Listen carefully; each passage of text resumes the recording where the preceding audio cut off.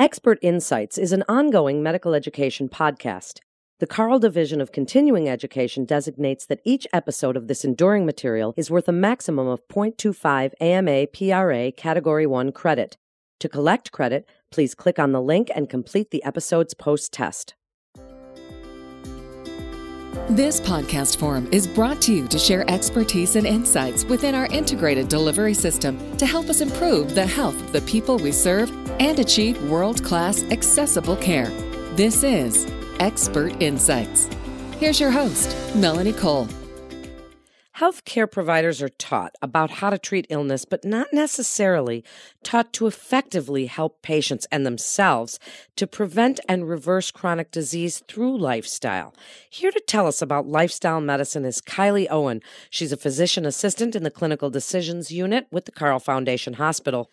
Kylie, what's the current state of disease today? How is it related to our unhealthy behaviors? Well, thank you so much for having me on here, Melanie. It's great to be here. So today we know that, the CDC tells us that about 6 out of 10 U.S. adults have a chronic disease. About 4 in 10 have multiple chronic diseases. And we know that chronic disease is the leading cause of death and disability in the United States, and it's what the vast majority of healthcare money is spent on. But we also know that if we could just do a better job on the lifestyle front, it's estimated that nearly 80% of the chronic disease burden could be prevented. Kylie, when I was in school, I'm an exercise physiologist. Our concentration was on that lifestyle modifications and the physiology and the profound effect that exercise has. Do you feel, and this is your opinion, that medical professionals are getting that education now that they may not have been getting 20 years ago? Do you think the medical community is kind of catching up in the education department? I do. I think you're really starting to see a shift in this direction, and I think that is exciting. You're starting to see a lot of healthcare institutions, medical schools developing innovative programs that go more in depth into a lot of these lifestyle areas, taking a more holistic approach to care, and I think that's really, really exciting. I do too. And I also think that so many aspects of that kind of care are all coming together, whether it's acupuncture, chiropractic, physical therapy, nutrition, dietetics. They seem to all be kind of coming together, as you say, to treat the whole person. Tell us what lifestyle medicine is and how is it typically practiced? So lifestyle medicine is the evidence-based lifestyle therapeutic approaches to prevent, treat, and reverse chronic disease. So that includes things like healthy diet, regular physical activity, adequate sleep, stress management, avoiding substance abuse, and healthy relationships. And you might be thinking, or at least I did when I first heard this term, lifestyle medicine, I thought, well, gosh, kind of sounds like common sense. I mean, it kind of just makes sense that we should do these things for good health. But even though this may be common knowledge to some extent, it is not commonly practiced. And as we touched on before, the result is plain and simple chronic disease, lots and lots of chronic disease. What lifestyle medicine does is really look to address the root cause of a lot of these chronic illnesses, to take a deeper dive into behavioral change, and to really focus on getting the lifestyle healthier so that we can minimize the need for medications and procedures. So instead of adding more medications to the mix, the goal is to actually help get patients off of some of these medications or to prevent them from ever needing them in the first place. What are some of the basic principles of lifestyle medicine? When we're thinking about it, people hear lifestyle medicine and they might think alternative medicine or Eastern medicine or complementary medicine. What's the difference between some of those and integrative medicine and lifestyle medicine? That's a good question. I do think you're starting to see more and more of a mix between Western practices and Eastern practices, and just really more of an open mind in general about what health and healing is. I guess what my answer would be that lifestyle really focuses on the actions we can take in our everyday life and tries to not focus so much on external things to make us well. So it's less about supplements and things like that. It's more about how we are leading our life. That's so interesting. And people think of medicine as a way to treat a disease or treat a condition. But this is a little bit different because we're trying to not only prevent the condition, but treat the person with a healthier lifestyle. Tell us some of the challenges of practicing this type of medicine when you can't always get to the person before. People don't tend to go see a doctor if they don't feel sick. So what are some of the challenges? How do you get to people? Right. That's the thing. It's one of those things that our health, I think if you asked anybody, they would say, yeah, health is important.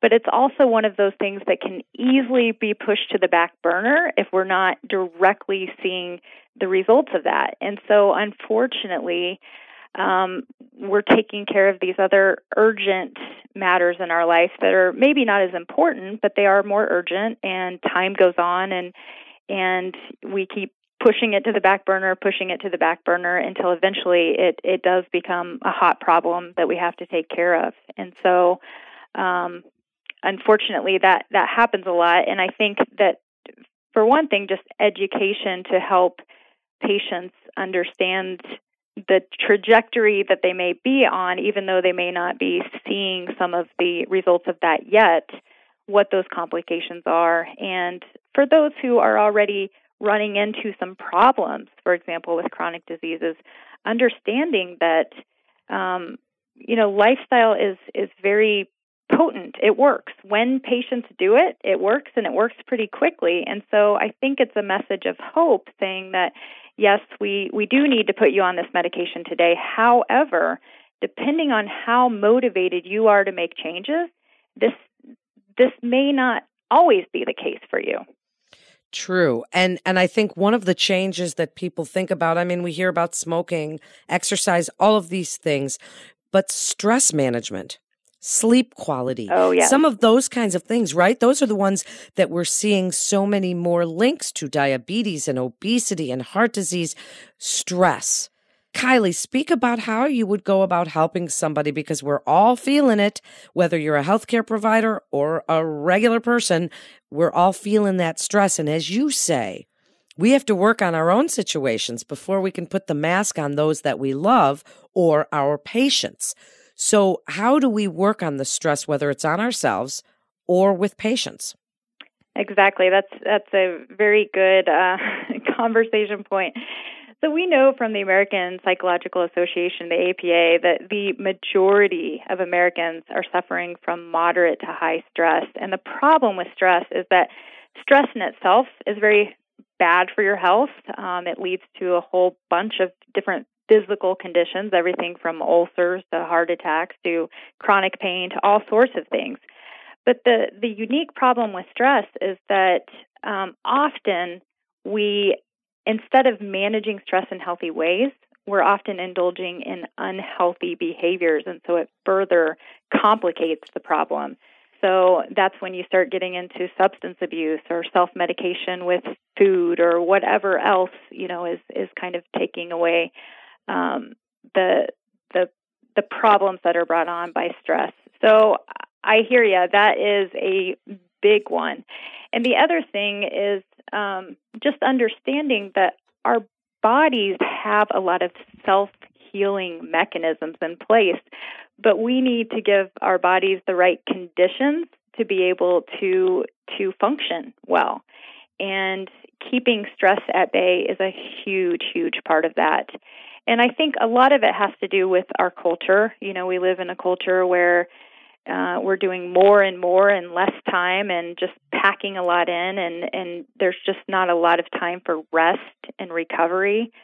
And I think just a lot of it has to do with the frantic pace of life that we keep. So a big part of that, I think, is individual to individual, just trying to look into our own lives to see, where can we perhaps say no to some things? Where can we perhaps change our priorities and realize where our values really are and where we want to place more focus?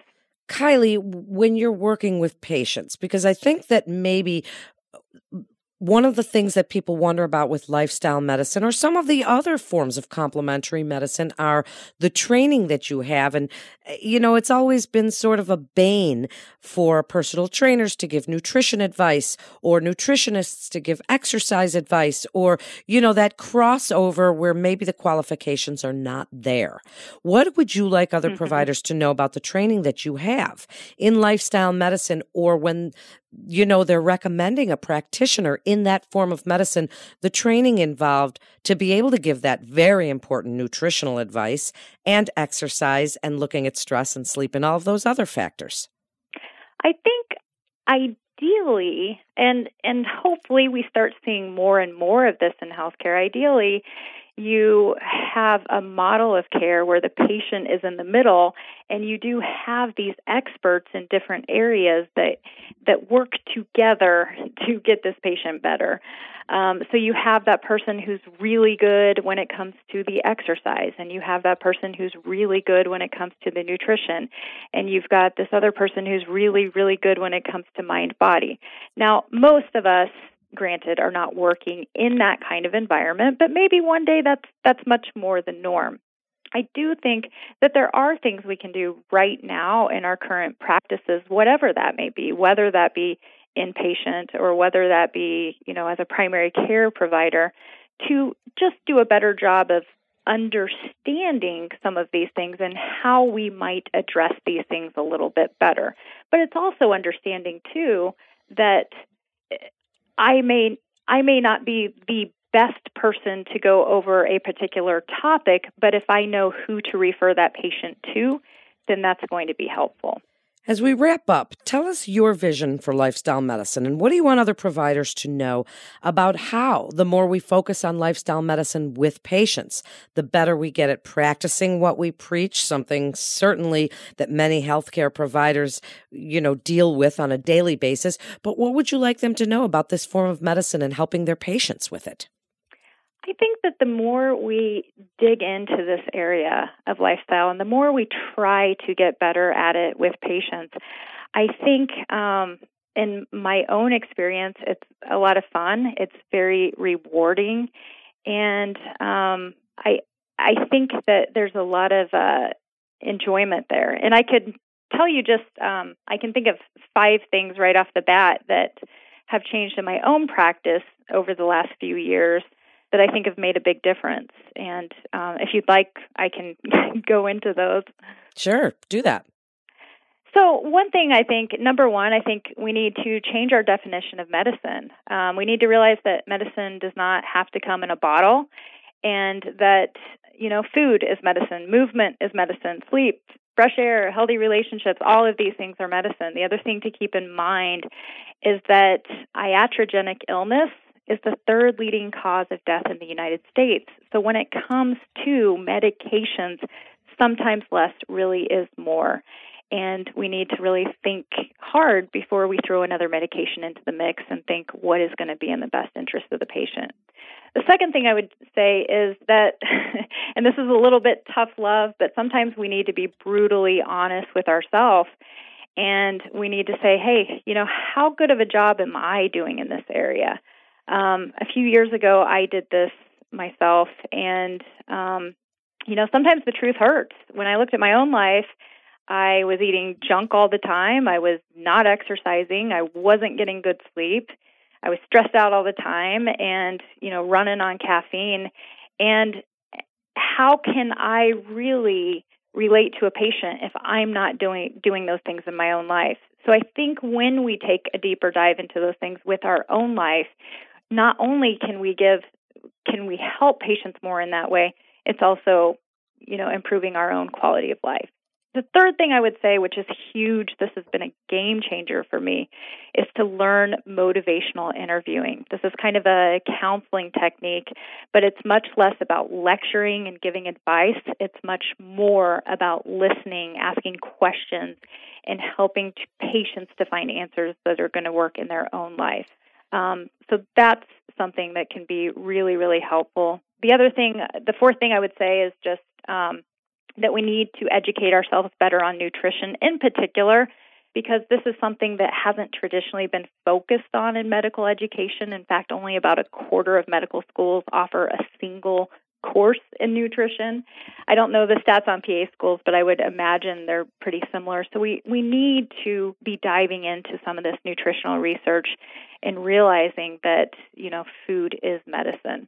And then fifth, I would just say this is an opportunity where we can really give hope to people, where we can really empower patients. It can be a lot of fun, and it can really help to make our work meaningful and enjoyable. I couldn't agree more. What a great segment. Kylie, thank you so much for coming on. Really such an interesting topic, and the way that so many healthcare providers today, as we all come together, really should be practicing medicine. Thank you again for coming on with us. You're listening to Expert Insights with the Carle Foundation Hospital.